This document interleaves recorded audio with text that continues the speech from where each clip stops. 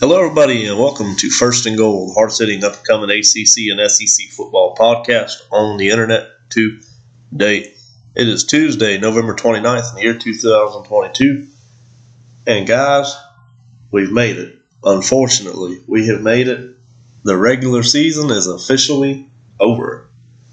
We got a lot to jump into tonight, discussing things from rivalry weekend. It was a hell of a weekend at that. But before we go any further, as always, you know I got to introduce my co-host, the one, the only, Big Rob. What's going on, everybody? What a great day it is. A Tuesday right after the biggest week in college football, known as the rivalry week. All of the rivalry games, man, came out just to be almost slobber knockers, just about, man. Can't wait to get into that. Talk a little bit extra some things. Absolutely, man. I mean, a lot of great games, some upsets. Big upsets. Just few unpredictable things, if you will, happened over the weekend. Some teams put up better fights than we thought they would. But since then, we've had some breaking news. We're going to discuss that before we get into these games. First things first, South Carolina offensive coordinator Marcus Satterfield. This has kind of been a love-hate relationship with him and the University of South Carolina.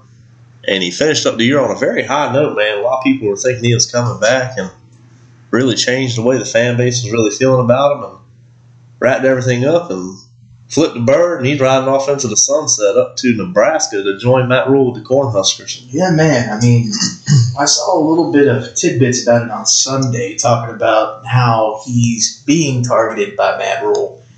And then Sunday morning, I get up, make my coffee, look at the post, almost a done deal. Not even 5 or 10 minutes later, I look back at the post. It's a done deal. He's gone.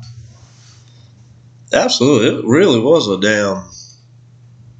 I mean, that was one of the faster coaching changes I've ever seen. I mean, it went from Carolina beating Clemson, which, as most of y'all already know, we're going to discuss it here shortly, but South Carolina upsets Clemson in Death Valley. And the narrative is, oh, man, we got to sign Satterfield. We got to get him back now. I mean, this has been, the last 2 weeks have been too good. We're just going to have to get him back in here, and we're going to see what we can do in year 3. Give him one more prove-it year. Mm-hmm. We got to get this guy back in here. And then all of a sudden there's rumors, Nebraska's wanting him. And excuse me, guys, I'm having some sinus problems. But they're saying Nebraska's interested in him, and everybody in the league pretty much saying, well, this guy's had a terrible season. This has got to be false news. I mean, yeah, it weren't Matt Rule, but surely Matt Rule's seen how the majority of the season went and the majority of last season, and there's no way he's leaving Carolina. I mean, especially after they hung on to him throughout season through the hard times. And like you said, hell, a couple of hours later, Yep. it's official. Mark Satterfield's heading to Nebraska. I said, well, damn. Yeah. I mean, not even 5 minutes after the news broke, I see a tweet from his wife on Twitter. She's got a picture of the Cornhuskers and saying pretty much welcome home to Nebraska. It was crazy. Yeah, it's pretty wild, man. Pretty wild. But you look at the criticism he caught this year. A lot of it was warranted. Yeah. But then there was a lot of criticism going on, too, that was very much unwarranted. A lot of stuff that was out of his control. And he caught a lot of heat, man. I mean, it's got to be tough when you're watching SEC Nation and Columbia, and hell, even college game days at different universities, and there's people on camera at other schools with posters saying, fire Satterfield. Yep. You got different podcast shows selling fire Satterfield merchandise. I mean, he's caught a lot of shit this year. He really has, man. And a lot of it goes back from last season. You know, they started out slow last season, and then they make it to the bowl game, and then they have arguably the best game Satterfield's ever called up until the Tennessee game. Had a lot of things going on there. You know, they win the game handily, bring home a bowl, and then you start the new season out as slow as what you did. I mean, yeah, you win the first game, then you go to Arkansas and lose a game like you did there. Yeah, pretty handily. And I mean, the offense was fairly productive, but the run game was just not there. Yeah. The offense was hit or miss in that game, and it was just too little too late by the time they finally started getting going. Yep. And then Georgia, you just get dominated by Georgia. Yeah. Then you play a couple of FCS opponents, lower division guys. I mean, Charlotte, South Carolina State. You pick up a couple wins there. Mm-hmm. You come out, you take down Kentucky. Yep, I believe they were ranked 13th at the time. And even in that game, I mean, special teams made some really huge plays. Defense came up huge. But the offense, really, that game, for the majority of it, was just not clicking like you'd want to see, really. Yep. Take on Texas A&M. And, I mean, once again, defense making big plays, special teams making big plays. The offense it's there, but it's not really productive. It's not world beaters by any means. I mean, all those games, you're sitting there like, damn, if the other team ever figures out how to get some points on the board, we could be in some trouble. Yep, absolutely. But I think rock bottom had to be that Florida game. Yeah, I mean, before Florida, you had Missouri that, you know. That was pretty bad. Yeah, Missouri was really, really bad. I mean, realistically, South Carolina really could have won that game. They had, some better play calling, some better offense going on, throwing the short game, quick passes and whatnot. They lose that game, and then here comes Florida. After Vanderbilt, they did have that one win against Vanderbilt with Dallas, nothing to write home about. Right. And then here comes Florida down the pike, and the biggest embarrassing game of the last 2 years. Yeah, most embarrassing by far. It was just abysmal. There was absolutely zero offensive production in that game, and defense just couldn't hang in there. Just a bad night for Gamecock Nation. But then Tennessee comes out and called the perfect game, if you will, from a play caller standpoint. I mean, hung 63 on, at the time, a playoff contender, a playoff favorite. Yep. I mean, a lot of people were still saying they were going to come back and win a natty. Yep. You hang 63 on number 5 in the nation, possibly looking outside in to making it to the playoffs. And then you just ruin their chances. Yeah. I'm telling you, man, I mean, you kill them, and then you follow that up by traveling to Death Valley to play Clemson Tigers, another team that a lot of people was thinking, hey, they can still make a run at this playoff thing against one of the best defenses in college football this year. Mm-hmm. And you hang 31 on them. And I mean, hanging 30, you say 31 points, but that's not that much.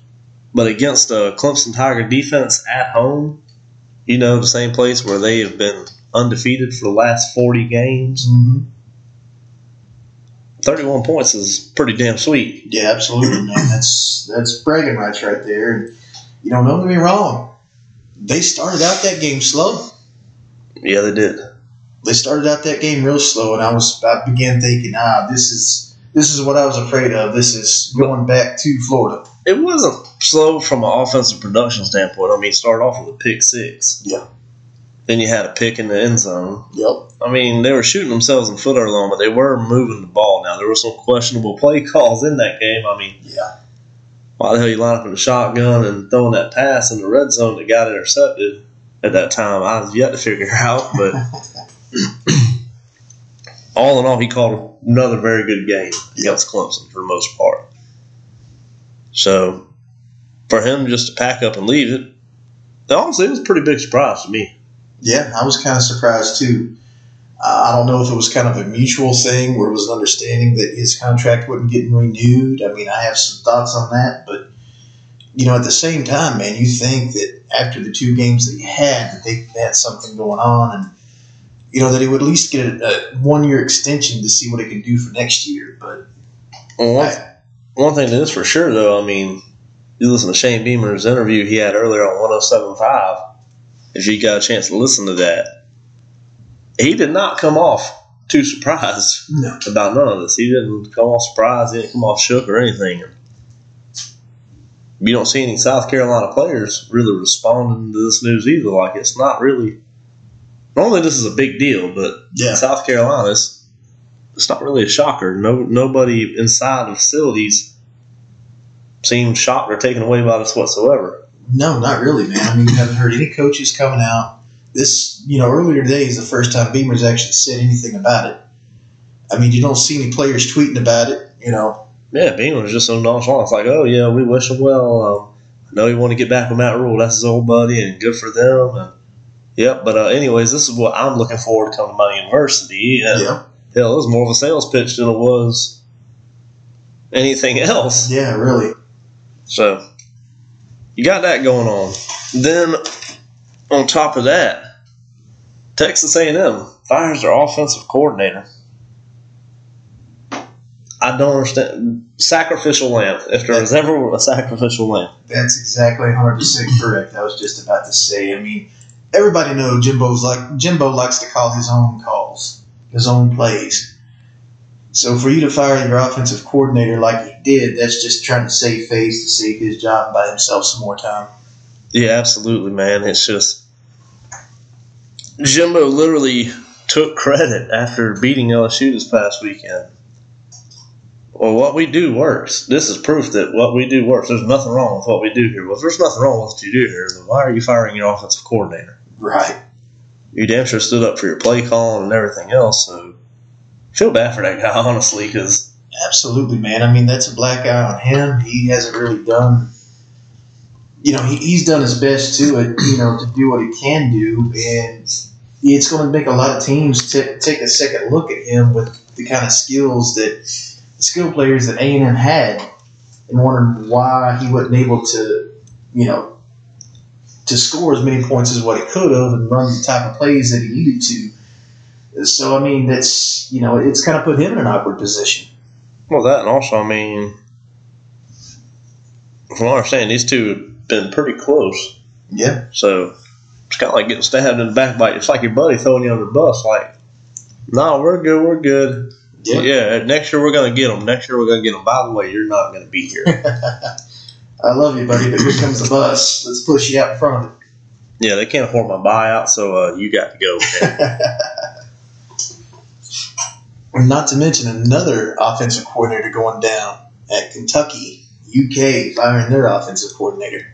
Yeah, somebody called this one back in the spring when this hire was made. I'm not going to say no names or anything, but somebody present at this table said, yep, this ain't going to work. You sure did. We can rewind the tape. He called it. I mean, I'm just saying, this guy, you look at his resume, man, everywhere he's been, wasn't there very long. And when he was there, it was not the most productive offenses. Offenses struggled. Right. It's just a bad fit. It really was. Everybody knows UK's had their offensive line struggle this year. But if you look at last year, that offensive line did great. What really changed? They had some young guys in there this year. But to me, the play calling was very different this year than it was last year. I mean, hell, the offensive line didn't look good, but at the same time, they didn't have no problem running the ball with Chris Rodriguez. Right. He didn't have no problems. Right. I think the play calling did not fit Will Levis personally. Right. I think it wasn't very familiar. I think the offensive line did not adapt to it well. It was a bad fit. That's the only way to put it. It was a bad fit. It didn't work out, and this offense regressed tremendously this year. Yeah, I don't know what happened, man. If it was a pass blocking scheme that really didn't fit right or what it was, man. But like you said, they could run the ball with Rodriguez. It's just every time it seemed like that Levis would step back, about every other play, he was getting sacked or getting rushed to the point of where he couldn't complete the pass, had to get rid of it. It was just a bad time in Lexington. Well, one thing I didn't understand here in Kentucky is on a lot of the pass plays, they never incorporated a sixth man to help pick up blitzes, to help pick up these guys getting through the offensive line. They basically were saying, all right, you 5 guys block them.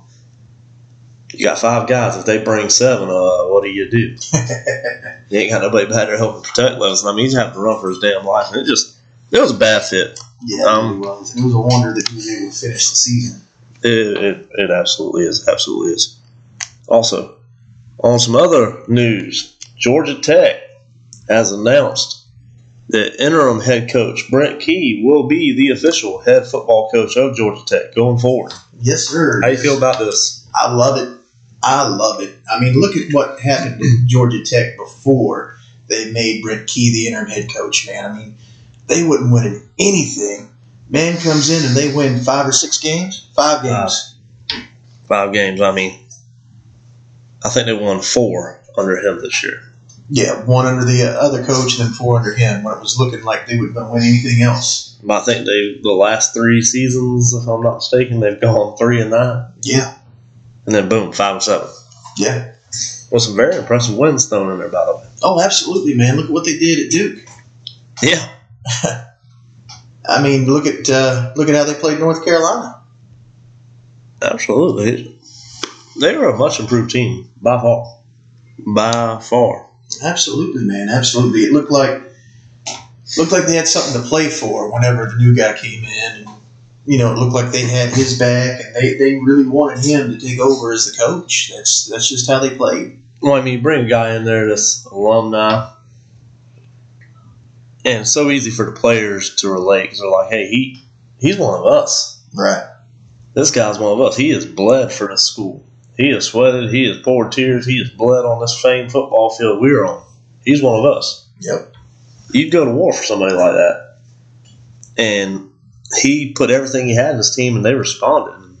It's going to be a great fit going forward, I really do think. I do too. I think Georgia Tech is a team in the ACC that you need to look out for going forward. Can't wait to see what he's able to do, either in the portal or, with getting the freshmen in. It's to make it his team. I'm excited to see what the future holds for Georgia Tech.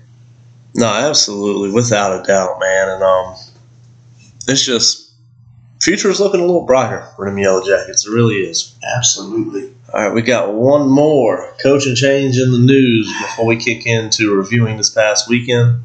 Auburn. And speaking of coaches being alumni, what's up, man? I mean, Cadillac, I'm sorry, but is it just me or did he have them guys playing pretty damn good football? Cadillac had them boys fired up, ready to eat their own heads if they needed to try to win the game, man. I mean, they played their asses off under Cadillac. I mean, you got a guy that's alumni. You heard the players. They were bought in 120% for Coach Caddy. Yep. And I really enjoyed watching Auburn football after he took over for him to finish the season. Yep. But alas, Auburn trades in a Cadillac for an Escort. Come on, man. Old Escort service Freeze. Yes, sir. Hugh Freeze is your next Auburn head football coach. How does that make you feel? I can tell you exactly how it makes me feel. Why the hell did y'all fire Gus Malzahn? For real. I mean, I'm just being serious, guys. At the end of 2020, you fire Gus Malzahn. Just 2 years later, hire Hugh Freeze. You know what Hugh Freeze's biggest problem was? His biggest knock at Ole Miss? He couldn't beat Gus Malzahn. Right. I mean, couldn't beat Gus. What the hell are we doing? He did beat Saban one time. I think he beat Gus one time. Yep. But all in all, he had a mediocre at best record at Ole Miss.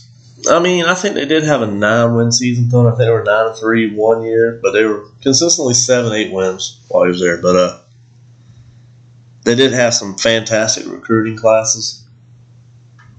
But it just, I mean, what are we doing here, guys? What are we doing? I mean, Gus Malzahn had y'all a pretty damn competitive football team. Were you world beaters? No. But the Iron Bowl was pretty damn exciting. Every year. Every year you competed with Bama. Every year you competed with Texas A&M, Arkansas, everybody. There was not uncompetitive football games thrown in there.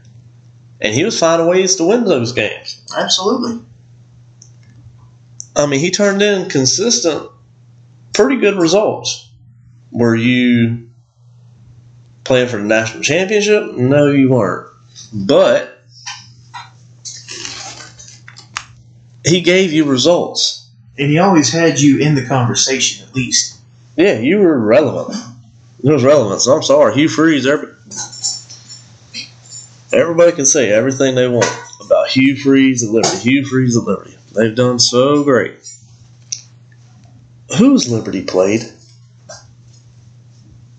I don't know. You're a bigger fish in a small pond. Yeah. A pond full of small fish, including you. You're just a little bit bigger than the other ones. Yep. You're the biggest. That's like saying you're the biggest minnow in the pond. That's exactly right. I mean, I'm just saying, Liberty was 8-1, and they did beat Arkansas. I give them that. They beat Arkansas this year, but let's just be honest. Arkansas almost beat Arkansas numerous times this year. That is 100% true. They couldn't get out their own damn way this season. But they also lost to a 3-win Virginia Tech team. Yep. That was the last game Virginia Tech played, I believe. I think you're right. They beat Liberty, so... Yeah, hell, Virginia Tech's been one of the most pissed off fan bases I've seen in college football this year. And you got beat. So when you come to Auburn and you're playing Texas A&M, you're playing Mississippi State, Ole Miss, LSU, Bama, what are you going to do? Because I hate to say it, man, but college football, this league ain't the same as it was 6 years ago. You're 100% right. I mean, going up against Lane Kiffin and Ole Miss on a regular basis, that's going to be tough. Yep. Nick Saban, he's still Nick Saban. He's still kicking ass. Yep. Hate to hurt your feelings, but he ain't faded. He's a machine. Brian Kelly at LSU, they're playing good football, except this past weekend. Jimbo Fisher, I mean, he's going to sneak up and win. And on a more regular basis than not, they're a damn good team. Yep. I don't like this hire. I really don't either. There's a lot of other hires they could have done. Personally, I think they should have gave Cadillac at least a 1-year chance to see what he can do. You know, you have other choices out there, too, that really, I think, could have been a bigger splash hire than Hugh Freeze. To me, it's just, I don't know, it just comes off kind of like a panic hire. Yeah. I honestly feel like they were trying to get Lane Kiffin. And when they got turned down, they panicked. Got to jump out and get somebody quick. And grabbed him. I mean, everybody raves about Hugh Freeze. I mean, what about Coach O? Yeah, he had a couple bad years at LSU, didn't it? 2020 and 2021 was not kind. Right. But hell, he just won a national championship 3 years ago. Yeah. I mean, that's more than what Hugh Freeze has done. You ain't wrong. Dan Mullen won the SEC East 2 years ago. Got fired last year, but I mean, a guy that puts points on the board, known for developing quarterbacks, putting great offenses together. Yep. I mean, and a hell of a recruiting talent. Yeah. I don't see where Hugh Freeze is better than him. I don't either. I don't know. And then, of course, you got Deion Sanders. Yeah. Prime. Coach Prime. Deion Sanders out there just had an undefeated season, by the way. Yeah. I mean, you could give him a shot. Why not? There's just so many people out there that I'd be willing to take a chance on. I mean, Hugh Freeze, we've seen this. Mm-hmm. We've seen this before. And history tends to repeat itself. And then there's a clause in your contract. And this is probably why they didn't land Lane Kiffin. That he had to give up all of his rights to his social media. He cannot run his own social media page. They had to run it for him.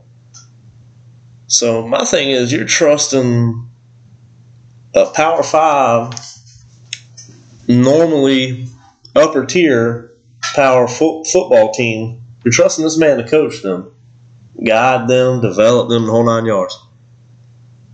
But you don't trust him to have a Facebook? He can't tweet?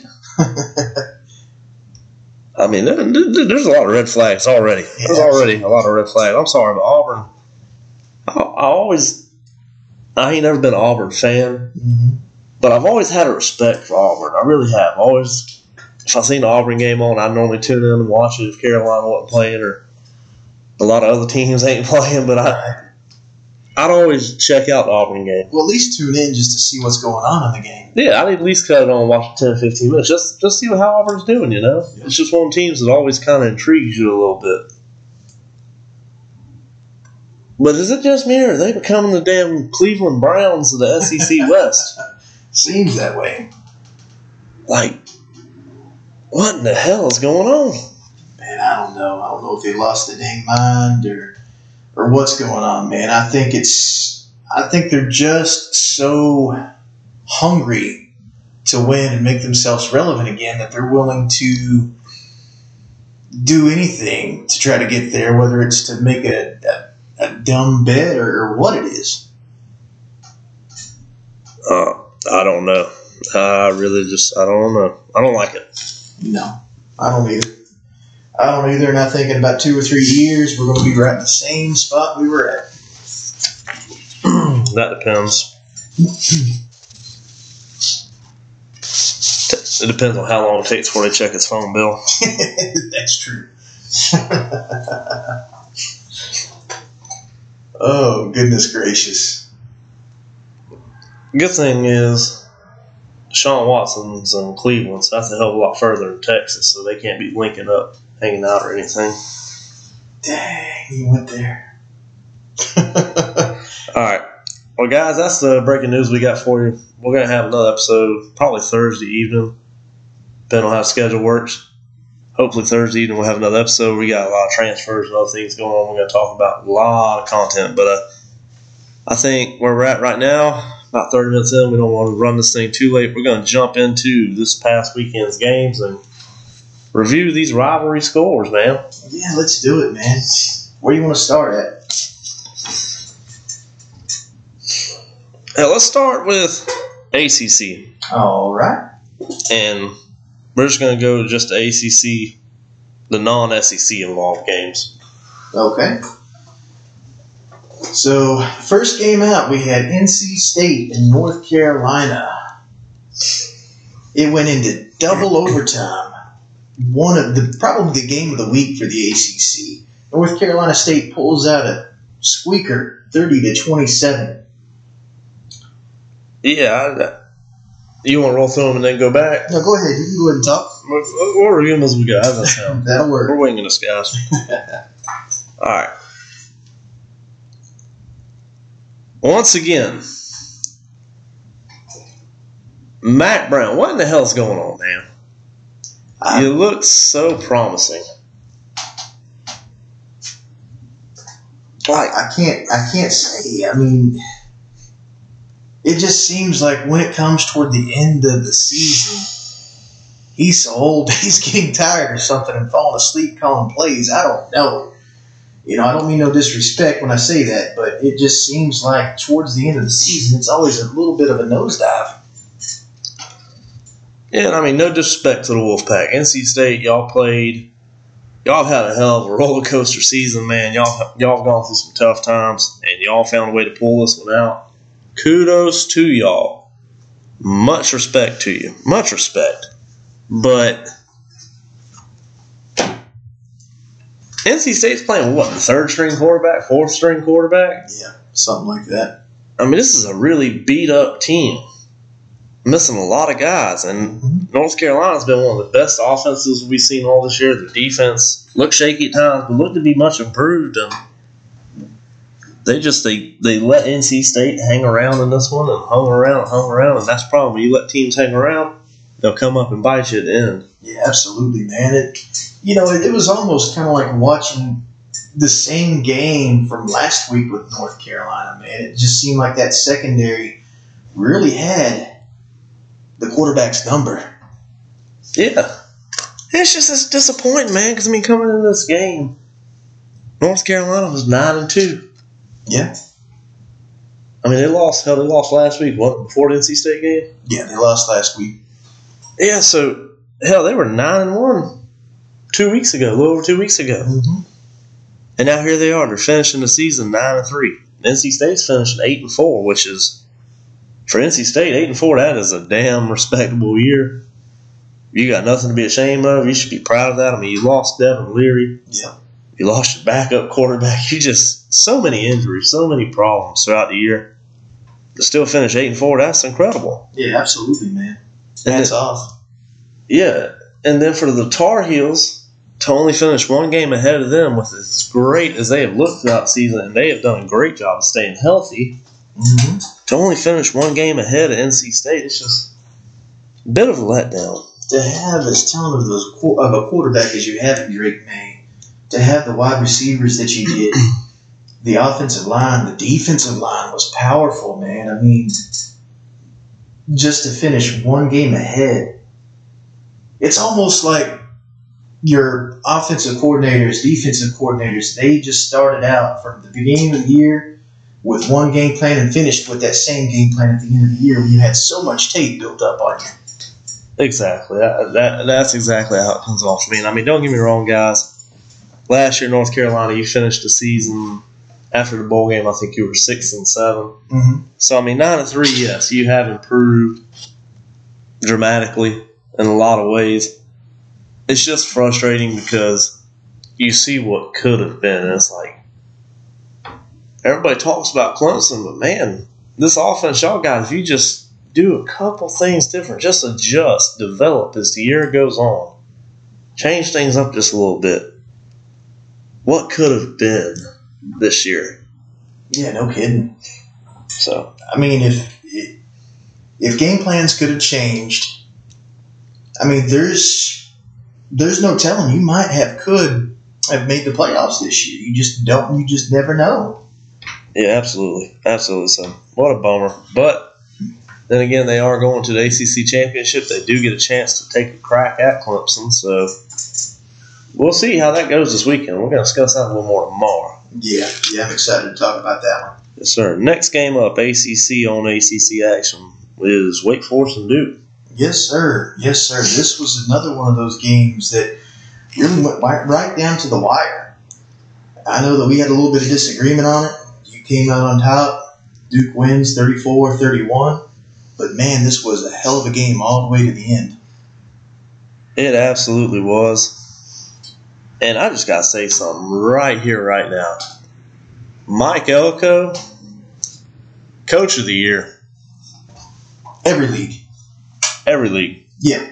If not Coach of the Year, he is without a doubt first-year Coach of the Year. Oh, yeah. There's no question about that. If he doesn't get the reward, throw the damn reward away. Don't do it, because there's no way this guy doesn't deserve it. I mean, Duke won 3 games last year.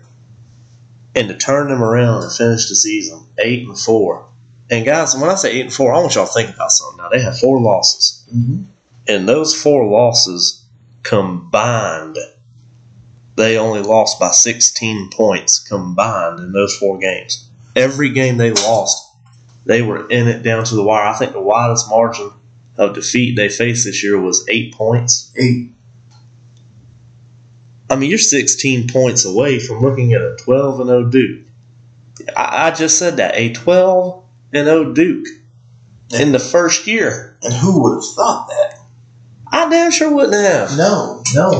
I know people laughed at me when I said that Duke could finish 7 or 8 wins this season with Elko coming in. But to think that they could have went 12-0 after a 3-win season, that's just mind-blowing. It's boggling. It really is. I mean, this Duke-Wake Forest game, that's why the other night when I picked Duke, me and you talked about it, and I know you was feeling your Demon Deacons. Hell, I see you wearing your Demon Deacon shirt over there now. What a shame. But the reason I picked Duke wasn't because I thought Duke could surprise them or do something fancy or special. I feel in my heart Duke was the better football team coming in this game. They were the better coach team, and they've played better football all season. They really have. They have been a consistent. This team is the definition of consistency. Yeah, that's not a lie. I mean, they've definitely bought into the grind, man. I mean, you take a first-year quarterback and you turn him into a potential first-round draft pick. Absolutely. I mean, this kid is sensational. Absolutely. Duke's always been known for the offensive line, but in the recent years they've kind of been a little bit like Swiss cheese. But damn, if that hasn't been an iron curtain up front. Yeah, the offensive line's been great. Running game. They've been balanced, man. They've had a great rushing game. The quarterback play by Riley Leonard has been phenomenal. The defense has just stuck them in every single game and put up a hell of a fight. I mean, this game came down to a field goal. But Wake Forest got beat from the start of the first quarter to the end of the fourth quarter. There was no question at any point during this game of who the better team was, in my personal opinion. From the start to the finish, Duke had her number. Duke had a beat. Absolutely. This was one of those games where you couldn't miss a possession from scoring. Because if you did, the game was going to get away from you. And this is damn near the same exact team that played for the ACC championship last year in Wake Forest. Just a few key pieces missing, but still pretty much the same. Finished the season 11-3. Something like that. 11-3, 10-3. Might have been 10-3. It's 10-3. So this is just great by Duke. I mean, 8-4, 16 points. Literally 2 touchdowns with 2 2-point conversions. 2 possessions. That's it. Mm-hmm. 2 possessions away from being undefeated this year. I can't wrap my head around that. Yeah. Wake Forest finishes the season 7-5. I mean, my personal opinion in the preseason, that's around what I guess. I think I was figuring 8-4. Yeah. But I don't think any of us saw Sam Hartman having the health issues he had coming into the season. Well, the health issues and receivers dropping the ball, because it seemed like they had better receivers last year, better hands last year. They had running backs that were able to block a little bit better. So I mean, they did have some losses there that kind of drove it down a little bit. But all in all, Wake Forest is still a great team and still has a bright future ahead of them, I think. Yeah, I agree with that. So, with all that being said, on to the next. Syracuse takes on Boston. Boston College. Boston College. It don't matter. Syracuse wins against Boston College. 32-23. Yes, sir. Yes, sir. Yeah, this game was never in question. Yeah, ain't a whole hell of a lot you can say. I mean, no. That's the way it's been all year for Boston College. It's just Boston College. Yep. They've been doing Bostonish things this year. They really have. And it's horrible because I expected a lot out of Boston College this year, but they never could get it together. Yeah, Eagle-ish things. That's what we're going to call it. Eagle-ish things. They can't get out of funk. I mean, they did put up 23 points in this game, but it wasn't a ball game. No. It wasn't. Syracuse had a number start to finish. Syracuse ends the season 7-5, 2 games improved on last year. And, I mean, considering you had a couple of games there without your starting quarterback, Garrett Schrader, who has been a huge threat this year. Your starting running back's been banged up throughout the year, who's also a huge, huge part of your game plan. Ending the season 7-5 after last year, big improvement. Absolutely. Going bowling. As for Boston College, I don't know, man. I mean, 2020, you came out looking red hot. You looked pretty damn impressive. Then 2021, it didn't look quite as good. Right. And then this year, the train came off the tracks. It really did. It really did. I'm not sure what the biggest difference is. If it was because, a lot of people might have given way due to COVID and, helped you win some games or what it was. If it was just a coaching difference, playing difference, but your quarterback ain't looking like what he used to. It just looks like he's just been. Well, I mean, you got to think now, Jerkovic's been injured for a good majority of the season. About Well, I ain't say good majority. I say a little less. I want to say a little less than half a season. It was a little past halfway point when he got hurt, but still. The thing about Jerkovic, though, man, is that is a constant for him. It just seems like every season he's getting hurt. He's not getting the protection that he needs. They're running him way too much. I was about to say, did you see his offensive line this year? Yeah. I mean, he snapped the ball and took about 3 steps, and he's getting hit. Yeah. And this team just didn't play motivate. I mean, I'll be honest, Jerkovic and Zay Flowers. That's the only two good takeaways I've had from Boston College this season. Those two guys played their asses off. They tried their damnedest. And the backup quarterback who came behind Jerkovic, I don't have his name right here in front of me, y'all, but he played his ass off when he came in there. But besides those 3 guys, I mean, man, it's just a bad football team. Yeah. It's just a bad football team. It looked very poorly coached. I would not be surprised to see that any time in the next couple of days this coach being released. Yeah, I agree there. I'm kind of surprised that it ain't already happened. Absolutely. I mean, if you're Boston College and you want to improve your football program, you better be figuring some things out quick, fast, and in a hurry, because this is not a good trend. Mm-hmm. And especially in the NIL era, you do not want to become any less relevant. No, that's a fact. That is a fact. I mean, if you become the school that, even though you're offering money to some kids to be able to come, whether it's NIL or whatnot, if you don't have a reputation for at least attempting to win, they're going to find better numbers somewhere else. Absolutely. I mean, these guys are wanting publicity. The end goal for just about all these college football players is, can I get to the NFL? Bless you. The better your team is, the more attention you're going to get from the NFL. It's as simple as that. Point blank, plain and simple. You look at your top 2 draft picks, a very big majority of them are always from the best teams in the league. 3 and 9, you're not getting a whole lot of attention. Hell, you're not getting a whole lot of guys wanting to come there for NIL, because who the hell wants to sponsor a football team and spend a bunch of money on a team that wins 3 games?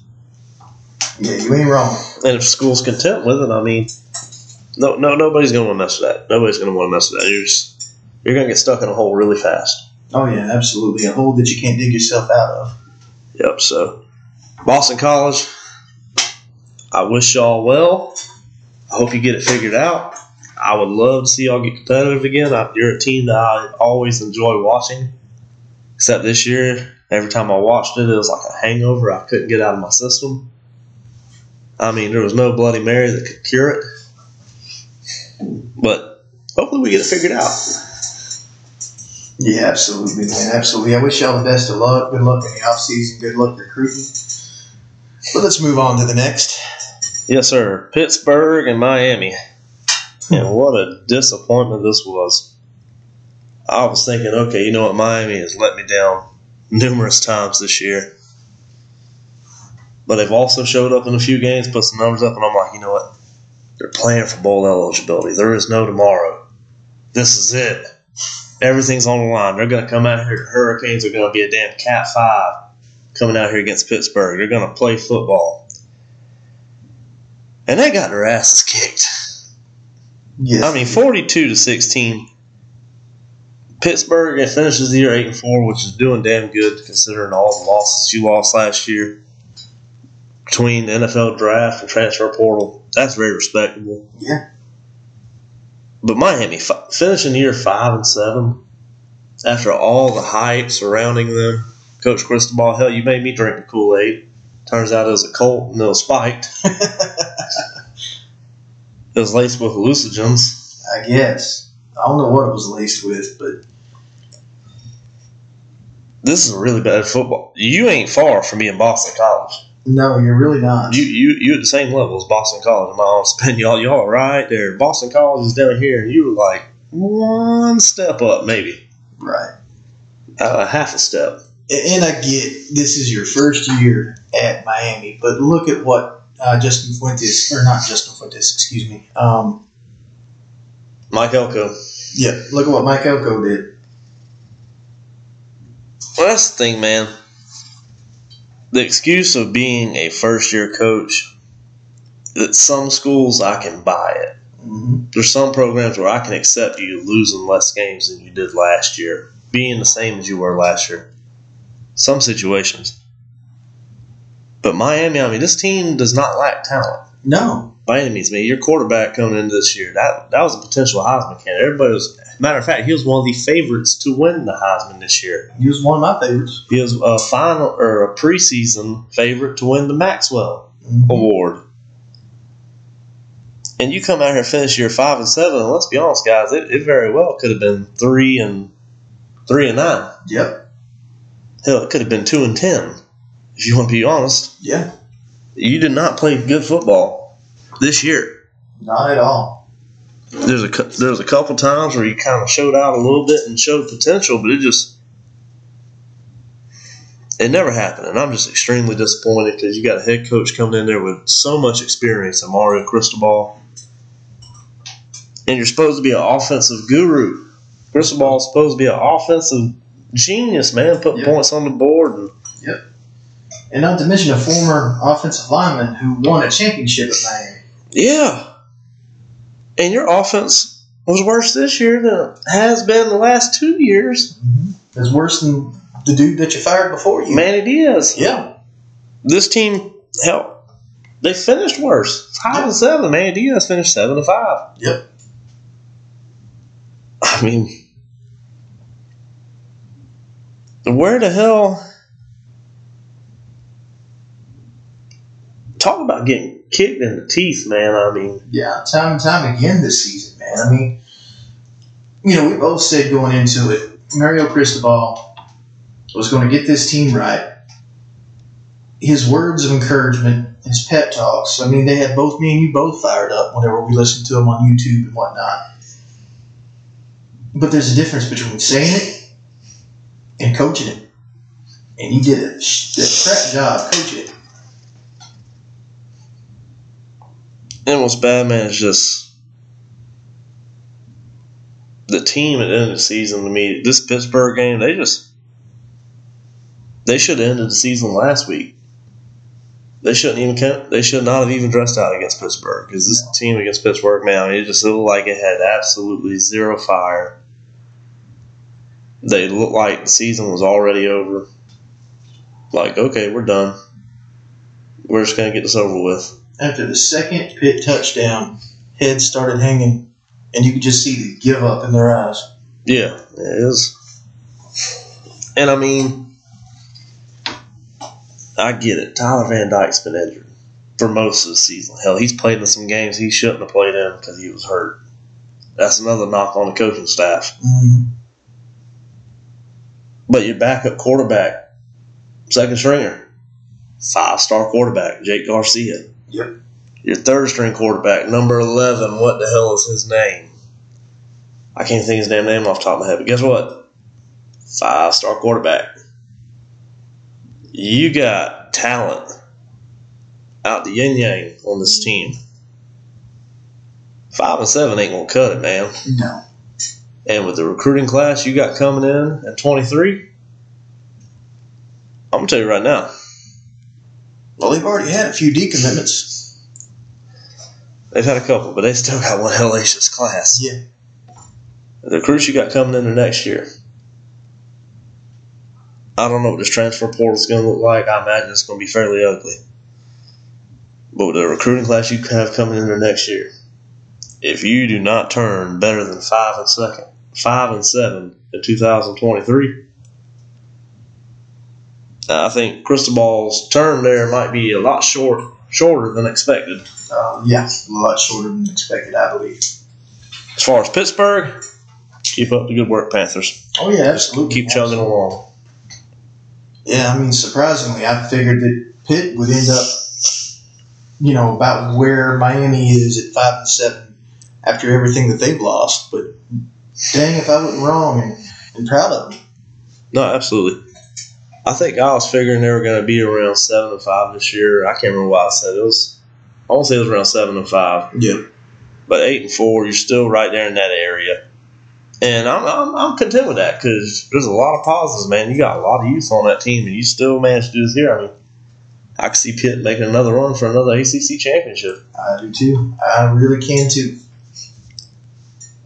Yep. All right, well, on to next. Our last teams of the ACC we're going to discuss. They didn't have a game this past weekend, but it was supposed to be Virginia and Virginia Tech. That game was canceled, and Virginia Tech also agreed that not only were they going to cancel the game with Virginia, but they were also not going to play anybody else in their place to try to get that fourth win of the season. So Virginia Cavaliers are going to finish the season 3-7. Virginia Tech's going to finish it out at 3-8. Both of these teams first-year head coaches. Virginia, I don't know. With the Cavaliers, it's been a very rough year.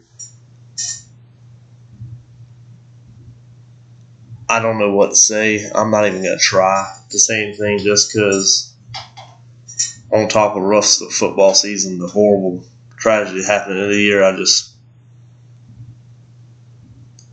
not going to touch that. Yeah, no, I agree wholeheartedly. It's been some up and downs there in Virginia, in Hokietown. They're not Hokietown. Whoville. Excuse me. Man, they about to come after your ass. Ain't they though? But I know it's been a rough time out there, and especially with the tragedy, man, it's just really hard to really give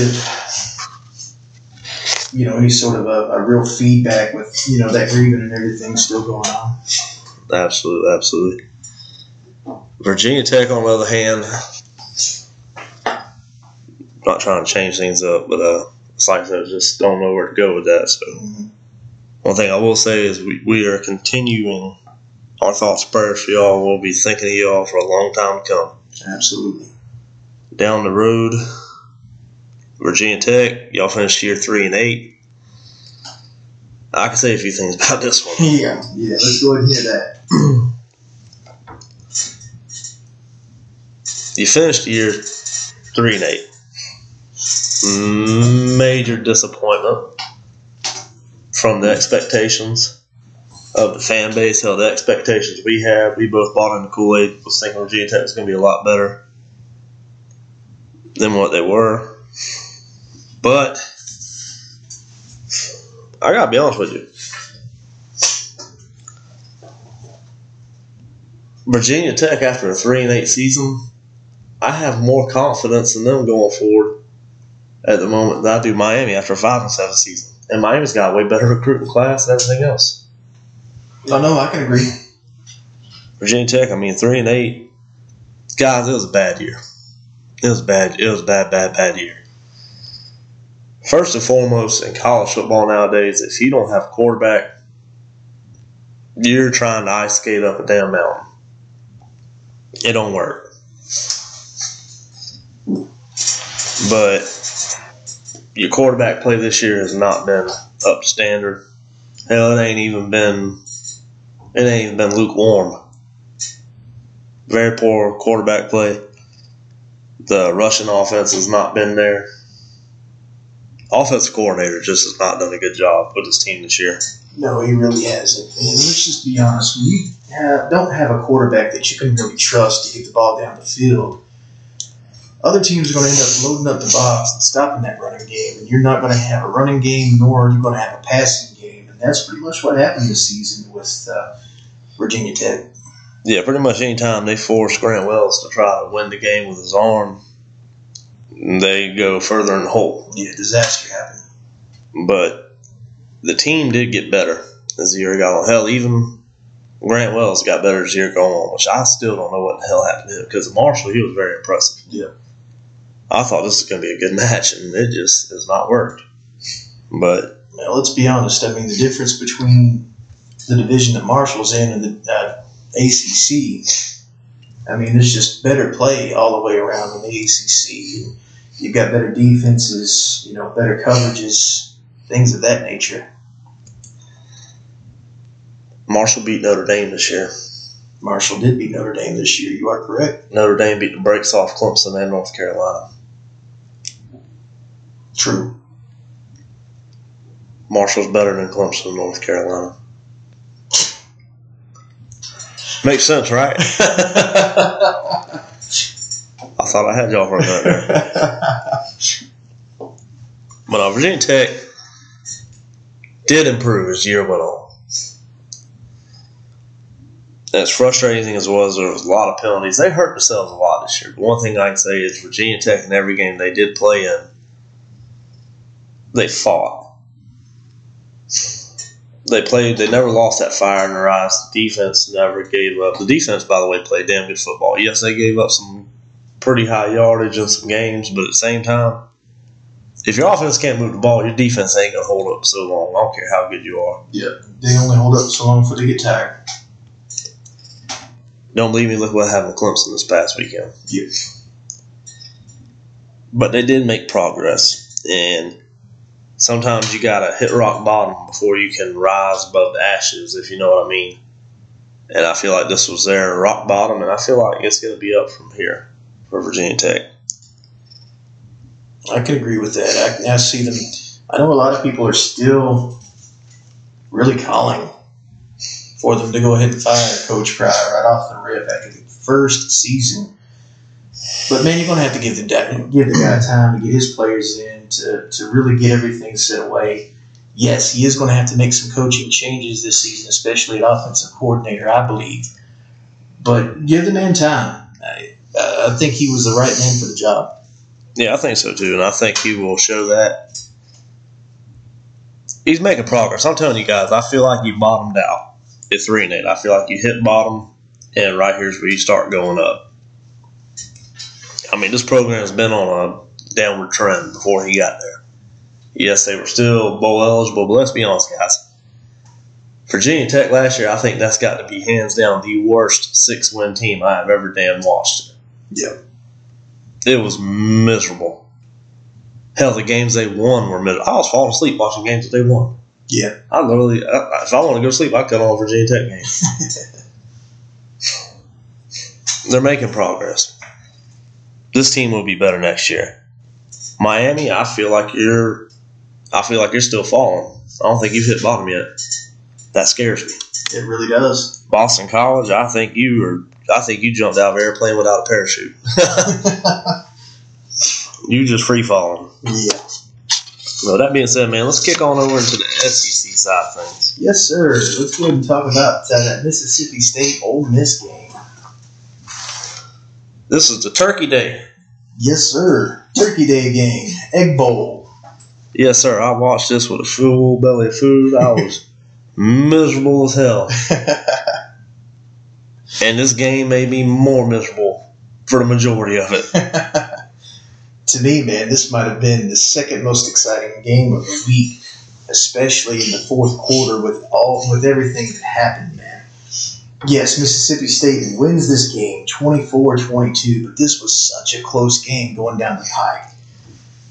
It was exciting, but it was just extremely frustrating to watch, too, because it's like, damn, like, who's giving it to who? Mississippi State, no, we're going to give the game to Ole Miss. Ole Miss, oh, no, it's yours. Just take it. Like, I felt like Lane Kiffin and Mike Leach were just going to throw on some boxing gloves and go to meet at the 50-yard. I'm like, you know what, the hell with the game. Let's just settle with ourselves here because this football game just ain't working. Right, exactly. Mississippi State in the fourth quarter goes up to take the lead and get to the 24 mark. They then kick the ball off, and Ole Miss has the ball, throws a backwards pass. It's fumbled. Referees rule it incomplete. Then, upon review, it's ruled as a loose ball. Mississippi State takes over. They make a run all the way down to the 1-inch line, if that. I personally think that was a touchdown. I feel like the ball hit the pylon before it was out of bounds. But upon review, it's confirmed that the ball would, that it was short. However, at that point, they placed the ball at the 1-yard line, not the 1-inch line, the 1-yard line. Mississippi State takes over, and Mr. Rogers takes over, takes the ball, fumbles. Ole Miss takes the ball from the 1-yard line, drives it all the way downfield, scores a touchdown. Line up for two. They call 2 timeouts back to back because they couldn't get what they wanted to lined up. Then they take the ball, and then they run a little shovel pass. Ball gets knocked down. Incomplete pass. Mississippi State holds off to win the game. That right there is why I about went insane. Because it was never fucking ending. So I'm sorry, football games got to end sooner or later. I mean, you just described like the last 45 seconds of the game. It took you 5 minutes. Shit. Yes, sir. That's exactly how the game went, guys. I ain't giving Rob hell. That's exactly how the game went. I was sick of it. Damn that. But yeah, I'm telling you what, man. To me, it was a great ending to a good game. Mississippi State pulls out the victory, sends Lane Kiffin off, presumably with a loss to Auburn, and then he ends up turning the Auburn job down, I guess, and decides to sign a contract extension in Ole Miss. Great decision, too. Great decision. I like that. Yes, sir. But yeah, both teams end up finishing the season, regular season, 8-4, so pretty respectable for both of them. Mississippi State, I still don't like the inconsistency you got going on, but it is what it is. I mean, 7-8 wins, you can't really fire a coach for doing that because Mississippi State ain't ever been a consistent 11-win team. So, I mean, he's holding his own, so you can't get rid of Mike Leach for that, I wouldn't think, because, hell, you could very well end up being a 5-win team for the next 3 or 4 years. Yeah, no kidding. Ole Miss, I mean, you lost a lot of guys, and you hold it at 8-4. That's respectable, very respectable. Mm-hmm. On to the next. Friday night, Arkansas, Missouri. Another game where I just sitting there scratching my head for 4 quarters saying, what in the hell am I watching? I say Friday night, it's Friday afternoon, but... You're right.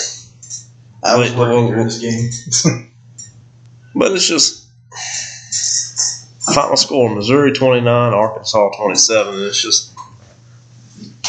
a whole lot of this game where I don't understand it. It's like Sam Pittman, man. I love Sam Pittman. Sam Pittman's a shiznit. But it's like, what are you doing, Sam? Right. Did you get a couple of them cold beers? This Missouri defense is good, but damn. We still hung over from the night before. Turn down that damn jukebox. Don't turn it up. In Missouri, you win at 29-27, but Brady Cook played a hell of a game. We called that in the bowl game last year. Brady Cook's a hell of a quarterback. Oh, yeah. But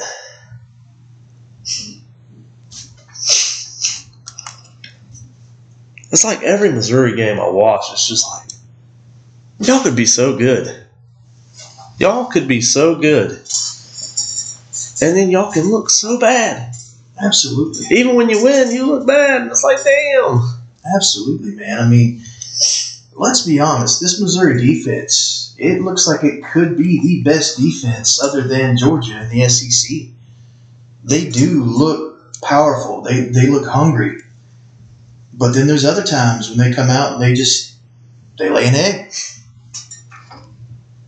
I don't even want to talk about this game no more. Both these schools finished season 6-6. Arkansas, that's a disappointment after the year you had last year, the hype you had coming into the season. But then again, you've had some injuries. You're starting quarterback KJ Jefferson. I mean, he got injured earlier in the year. I'm pretty sure he's been banged up since then because he has not looked like himself. Your defense has had a ton of injuries, and secondary, it's just been a struggle for Arkansas. Missouri, on the other hand, 6-6. I feel like I'm watching the same thing on repeat. It's like, you're not better, but you're not worse. Right. Which way are we going here? Are we going to go forward or are we going to go back? You're just sitting there at the same spot. Yep. And Eli gets an extension. I don't know what the hell. I mean, props to him. Right. Because I don't know what in the hell. Why? Yeah, for real. I mean, it's your program's just sitting there stagnant, really. I mean, you're not getting worse. You're not getting better. You're just staying the same year in and year out. Exactly. I mean, it's just, you'll win a couple games, that'll make everybody think you're pretty good, and then you're going to suck in several other games. It's just the same thing over and over again. Yeah, it's just like there's coaches that have Eli's number, and then Eli's got a lot of coaches' numbers. So it's like they even out at the end. Absolutely. Well, enough of that. Next game up, Friday night. The Florida Gators took on number 16 in the nation, Florida State. No, they weren't number 16 at the time, were they? I don't think so. Yeah, they were. Were they? Yeah. Number 16 in the nation, Florida State. And coming into this game, I was thinking, Florida did lose to Vanderbilt. So they're going to be pissed off. They're going to come out in this thing. They're going to come out here ready to prove a damn point to somebody. We're going to see the same Florida we saw against South Carolina. This is going to get ugly. And for the first 2 quarters, Anthony Richardson came out there, and he looked like Anthony Richardson in that South Carolina game. I'm watching, I said, oh, boy. Yep. Here goes the Seminoles. This is not going to be a pretty night. But Florida State just kept hanging around. They wouldn't go away. Right. And then Florida State's offense started bullying the Florida Gator defense to me. Started pushing them around. Yep. Jordan Travis looked like a friggin' Heisman contender out there. I'm going to go ahead and say that. I've criticized that young man over the years. That's got to be one of the best games I've ever seen him play. To me, the biggest difference, though, to be able to give him that type of confidence to play that way has been this running game. They were able to run it all over the field in Florida. They look like old school Florida State. Yes, sir. But back to my original point was Florida Gators. After halftime, Anthony Richardson took a little bit of a shot. And he wasn't the same the rest of the game. He really wasn't. I mean, I think it got to a point there where he was like 3 of 15 passing or something. He had a little stretch there at 4 of 15. It was awful. Goodness. And Florida State won this game. And I got to be honest with you guys. The better football team won. Yeah. Florida State came out there and they pushed Florida around. The offense pushed the Florida defense around. The Florida State defense started having their way with the Florida offense towards the end of that game. I mean, the better team won. You ain't lying. Florida State did. Long overdue. Very long overdue. Florida Gators finished season 6-6. They, in my personal opinion, I don't feel like they've gotten any better. I don't feel like they've gotten any worse. I don't know where they're at. I think they are going to get better with Napier. I do think they have their guy. Yeah. I do believe in him. But Florida State, man, I mean, 9-3. Yeah, who would have thought it? Damn job well done. Mike Norvell, I'm sorry. Me too. I was wrong. I apologize wholeheartedly. I was wrong. You're the man for the job. And y'all did the damn thing. Hats off to you. I got nothing but respect. And Florida State, I am so happy. It's been a privilege to watch Florida State this season show a resemblance of the Florida State of the Bobby Bowden days. Yeah, for real. And, after this game, to see the Florida State fans rush the field, it was well-deserved for them. They've had little to nothing to really celebrate. And after this game, it was just really heartwarming. No, absolutely. It really was. It was a great feeling to beat the Florida Gators on Bobby Bowden Field. Hasn't been done in quite some time. Just a great feeling, man. Just great. Very sentimental win for Florida State. Absolutely. Yes, sir. But on to Saturday. How about Georgia and Georgia Tech, man? The score dictates what I figured it would be.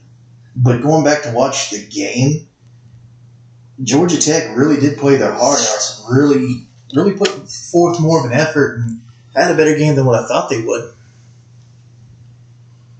No, they really did. They actually showed a lot of fight in this game. I feel like Georgia Tech at this time is not a good matchup for the Georgia Bulldogs. No. They don't match up to them well. Excuse me, let me rephrase that. Georgia's just too much for them right now. Georgia's too much for anybody at this very moment, the way it's looked. I mean, they finished the season 12-0. You let a 12-0 team play at 5-17, this is what you get. Yeah. But all in all, it felt, I don't know, it just felt different than it had in years past. It felt like a little bit of chippiness was in there, and Georgia Tech played with a little bit of fire. Yeah. I mean, hell, they got 2 touchdowns. I'll be honest with you, I didn't expect that. No, I figured it'd be a shutout game. I figured it'd be a goose egg on their end. Absolutely. So, that being said, Georgia finishing the year 12-0. Congrats to Kirby. Yep. Once again, going undefeated in the regular season. He's done an incredible job this year because I got to be honest with you, last year's team, I feel like was a good bit more talented than this current team as far as natural talent goes. But this team here has been more, I would have to say they have appeared more focused and almost a little bit better coached this season. And they've also felt a little bit more hungry, like they wanted another championship. Yeah, they wanted to prove all the naysayers wrong, show everybody that they can do it back to back. Especially Stetson Bennett, man. What kind of year has that kid had? Oh, absolutely. He's played lights out all year. I mean, he's been fantastic, especially for a walk-on. Yeah. So, nothing but credit to him, especially also for Kirby to let JT Daniels go and be like, hey, we're sticking with Stetson Bennett, just so everybody knows. Yeah. So, hats off to him. Congratulations to those guys. Georgia Tech finishing 5-7. I feel like this program is moving in the right direction, even though you're not bowl eligible. I mean, you look at years past, this team, the new coach they're moving forward with, this is a good combination, guys. He's going to get y'all back in bowl contention, playing for bowl games. I wouldn't be surprised to see him sneak up and get a 7 or 8 win season here soon. Yeah.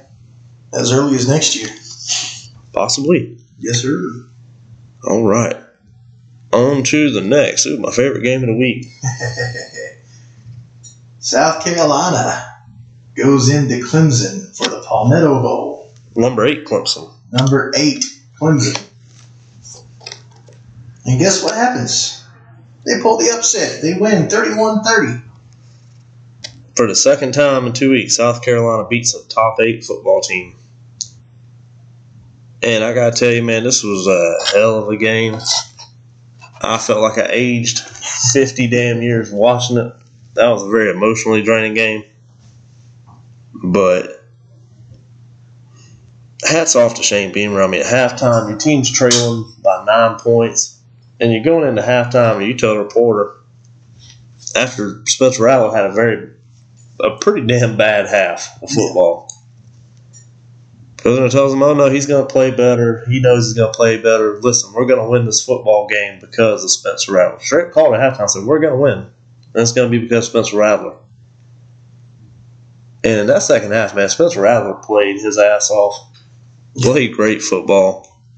Nate Adkins, the tight end, one of the best catches I've ever seen in college football, especially for a tight end. My personal MVP of the season. Absolutely. Kai Kroger. Sensational. Sensational. I don't think I've ever seen a punter pin somebody back that many times in one game. Reminds me of old Todd Sauerbrunn. He used to play for the Panthers in the early 2000s, number 10. Mm-hmm.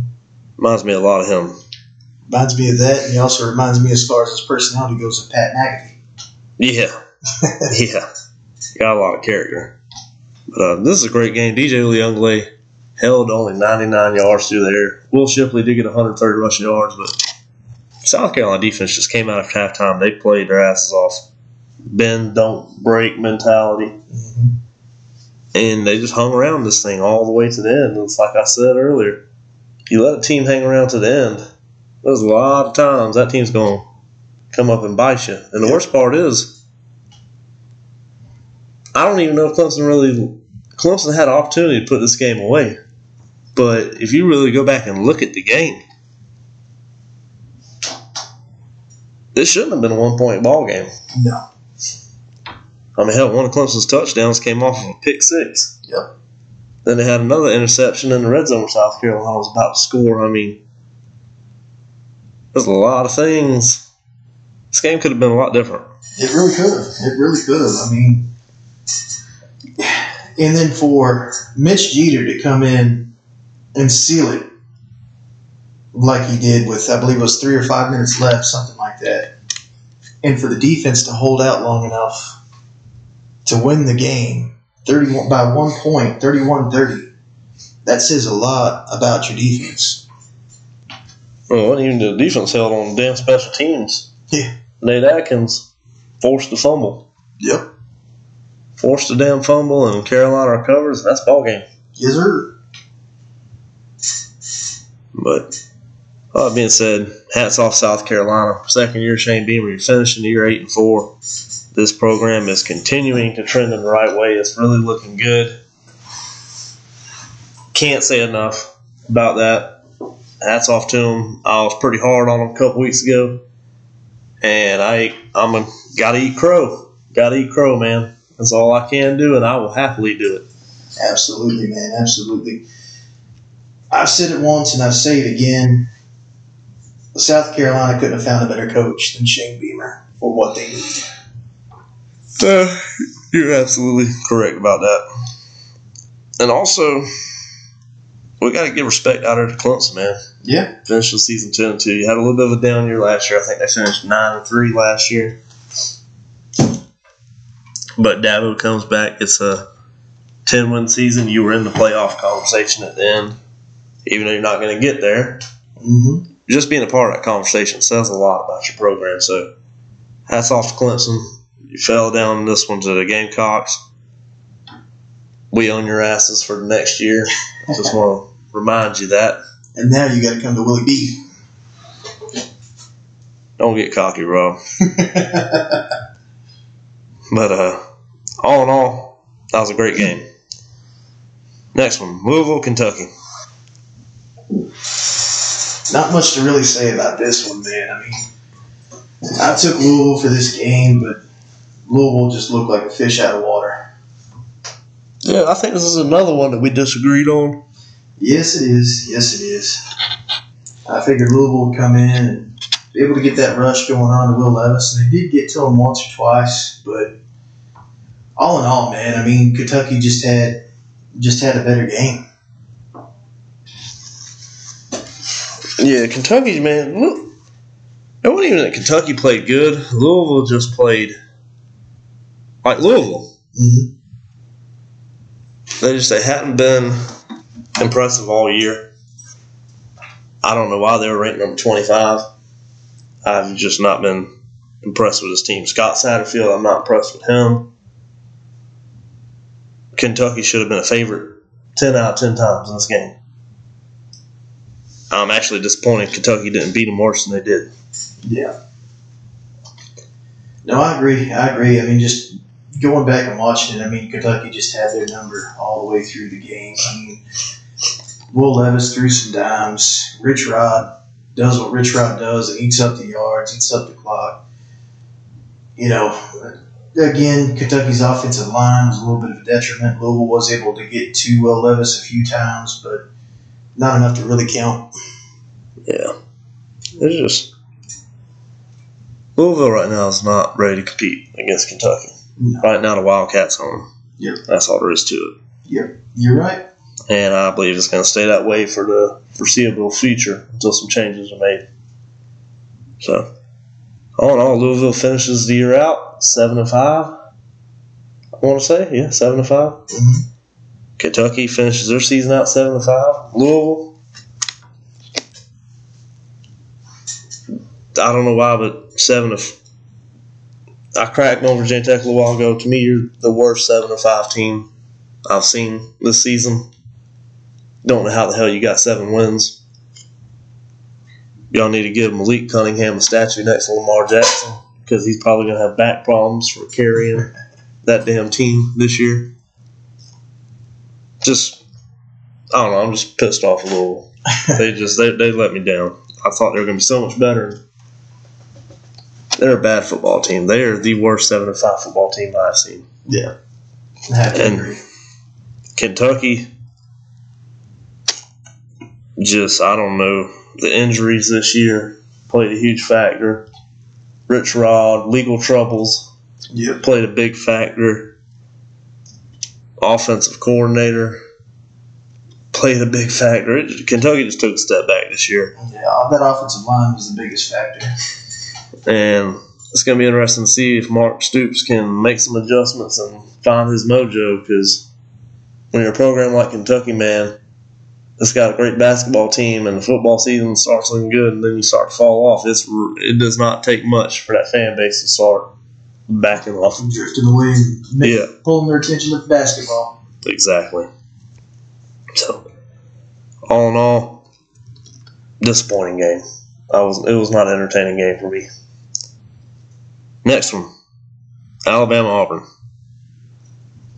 Final score, Alabama took it 49-27. Alabama finishes the year 10-2. Auburn finishes the year 5-7. And guys, this is final score 49-27. But I just want to say this game, to me, it might not have been close on the scoreboard, but shout out to Cadillac Williams, because this game felt competitive from start to finish. He never gave up. He kept that team energized, didn't back up a bit. They were not. They're two different programs right now, two different levels. Mm-hmm. Auburn's a bit of a dumpster fire, right? A smoldering dumpster fire. And Cadillac Williams came in there and really was turning things around with that program, and I was actually very impressed with how Auburn played. I was more impressed with how Auburn played Saturday than I was Alabama. Yeah, absolutely. Same here. I know when Cadillac took over the team, we both had a little bit of questions about if he would be able to do anything with this team, if he was a good enough coach. But he had these boys where they would dig out their guts, eat them, and ask for seconds. They would die for Cadillac Williams. Yeah, absolutely. They played really good, man. They really, really good. I'm disappointed to see him not get to a bowl game, because I would have loved to see what Cadillac could have done with him for one more game. But with the whole Hugh Freeze situation and Cadillac kind of getting shafted, I feel like it just sucks. It does. Absolutely sucks. But all in all, shout out to Cadillac for getting Auburn to get it together towards the end of the year. Shout out to that team for coming back to life and putting up a little bit of fight towards the tail end of that season, showing us that they did have some energy left in them. Shout out to Nick Saban for winning his, 10th straight 10-win season? Yep. 11th straight? Just 11th straight 10-win season. That's pretty friggin' unreal. Oh, yeah. Unheard of. GOAT. That's why he's the best college coach of all time. He's a machine. Damn right. Damn Terminator. Gets cut on the sideline, doesn't even faze him. But all in all, guys, it was a pretty good Iron Bowl. A pretty good Iron Bowl. So, can't complain. Next one up. LSU versus Texas A&M. Texas A&M pulls this thing out 38-23. I got 2 words for you. Brian Kelly. Yeah. When you need this win the most, when it's all on the line, just gotta have it. Gotta have this win to get to the playoffs. For whatever reason, can't do it. It's a mental block. It's been that way since at Notre Dame. I used to think Notre Dame just wasn't a good team. The more I think about it, Notre Dame's actually had some pretty hellacious talent on their teams over the years. Some really good players. But they just couldn't win the big one. Yep. And I think it's something with Kelly. I don't know what it is. It's kind of maddening. It's almost like he's got a mental block when it comes to the big games. Like when the spotlight is right on him, it's just like he freezes and you don't know what to do. Yeah. All in all, happy for LSU for turning it around. You get 9 wins this season. That's pretty great. That's pretty great for the last 2 years. 9-3. Mm-hmm. Very respectable. You had your name mentioned in the playoff race. So like I said about Clemson, that's special. It's something to be proud of. But I think Brian Kelly's the man for the job. If you want this football team to be a 9-10 win team, be relevant in national contention, he's the man for the job. Right. I think if you want to win a natty, I think you still might not have your guy. I don't know. Yep. Remains to be seen. Yeah. Texas A&M Jimbo, where the hell has that been all year? For real. That damn running back they got off-chain. Yep. Looked freaking incredible. That looked like a damn...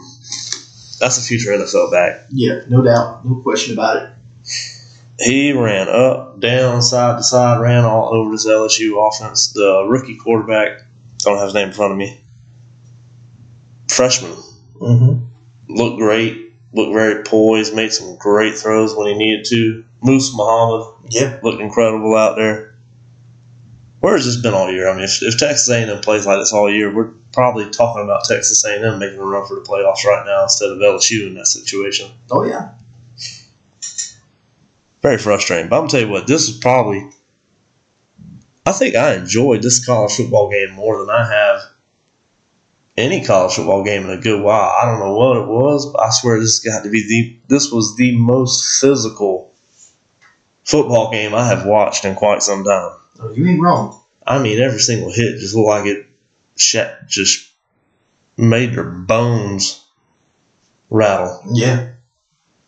Just hell of a game. Yeah, just physical. I mean, you could tell this was a rivalry with the two teams. No doubt in my mind. No doubt in my mind whatsoever. But hate it for A&M to finish 5-7.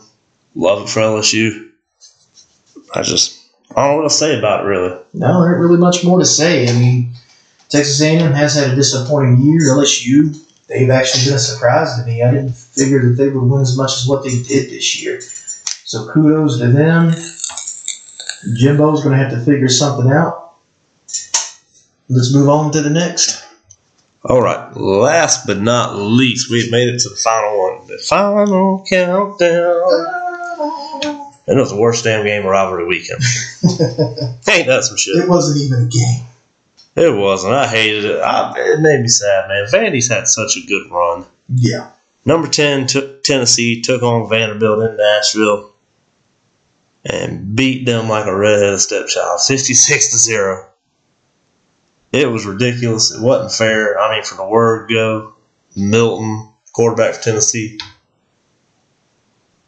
just throwing dimes out. I mean, Tennessee's drives, I think they had 4 different drives in this game that were less than 30 seconds. Jeez.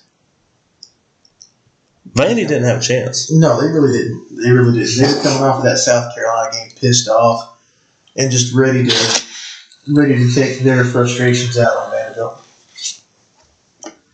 They really were, man, and they did it. They sure did. They had their way with them. I'm talking about it was bad. Yeah. It was hard to watch. And I felt so bad for Vandy. I'm just like, hang in there, guys. It'll be over soon. It'll be over soon. 30 seconds later, another Tennessee touchdown. I'm like, damn, can we get a mercy rule in here or something? For real. You know, Vandy coming off of the big wins that they had, I mean, it was just, you knew they probably didn't have a chance this game with Tennessee's offense as high-powered as what it was. And then Hendon Hooker goes down, you're like, well, they might have some kind of a chance. They didn't skip a beat with Mackenzie Milton. No, that wasn't Mackenzie Milton. Or I think it's Joe Milton. Joe Milton. I can't remember Joe Milton. I can't remember his first name, guys. I know his last name's Milton. Mackenzie Milton graduated last year at Florida State. You're right. But no, Tennessee just beat them senselessly. It wasn't fun to watch, but they finished year 10-2, very respectable. Hated Hendon Hooker cutting in the season, man, because he had that Heisman wrapped up. I was so thrilled for him. Mm-hmm. see him in the season the way he is, God, my heart just goes out to that young man. But that program is moving in the right direction. It really is. Josh Heupel was definitely the right man for the job. Tennessee's back in national relevance. I mean, they're a legit contender for a natty. They really are. They just came up a little short this year. Absolutely, man. They came up, just one game short. But this is the first time Tennessee's felt like Tennessee since the early 2000s. I mean, this feels more like early 2000s, late 90s Tennessee football. Absolutely. So it's great to see them be back. And Vanderbilt, guys, I mean, you didn't make a bowl game, but you know what? 5-7, I think you can be proud of that, honestly. Oh, without a doubt. Without a doubt. I mean, think about how the years finished out, 3-4 years before. I mean, your last three, you had a 2-game winning streak against SEC schools. That was the first time and this was the first year, or the first time in 19 games that you beat an SEC opponent, and then you beat another one after that. Yep. I mean, hey, that's something to be proud of, man. You're making progress. Clark Lee, the way that program's looked the last couple of years, year number 2, this is a big step forward for us guys, so gotta love it. Absolutely. Gotta love it. Absolutely, man. Well, with all that being said, man, this podcast went a little longer than I expected. But you got anything you want to add to this thing? No, sir. Just sad to see regular season over with, ready to get the bowls here. Ready to watch some more football. Well, the thing is, man, even when the football games end, our season never stops. Recruiting, everything else, we'll be at spring games here in no time. I mean, we got bowl games right around the corner, and then after bowl games, I mean, you got, 5-6 weeks till spring practice? Yep. Not to mention signing periods. Exactly. So we're going to have our hands full for quite some time, reviews and everything else. But, guys, I want to appreciate y'all tuning in this season, sticking with us. I know we missed a few weeks here and there. We do apologize. We're going to try to get better going forward. We're going to try to get better. We will get better for y'all. But thank you for sticking with us. We really do appreciate it. Yes, sir. Thank y'all very much. Just as always, hit us up on the Instagram, Twitter, Facebook. Just talk some football. That's right. Remember to like, share, subscribe. And until next time, keep those drinks cold and keep those chains moving.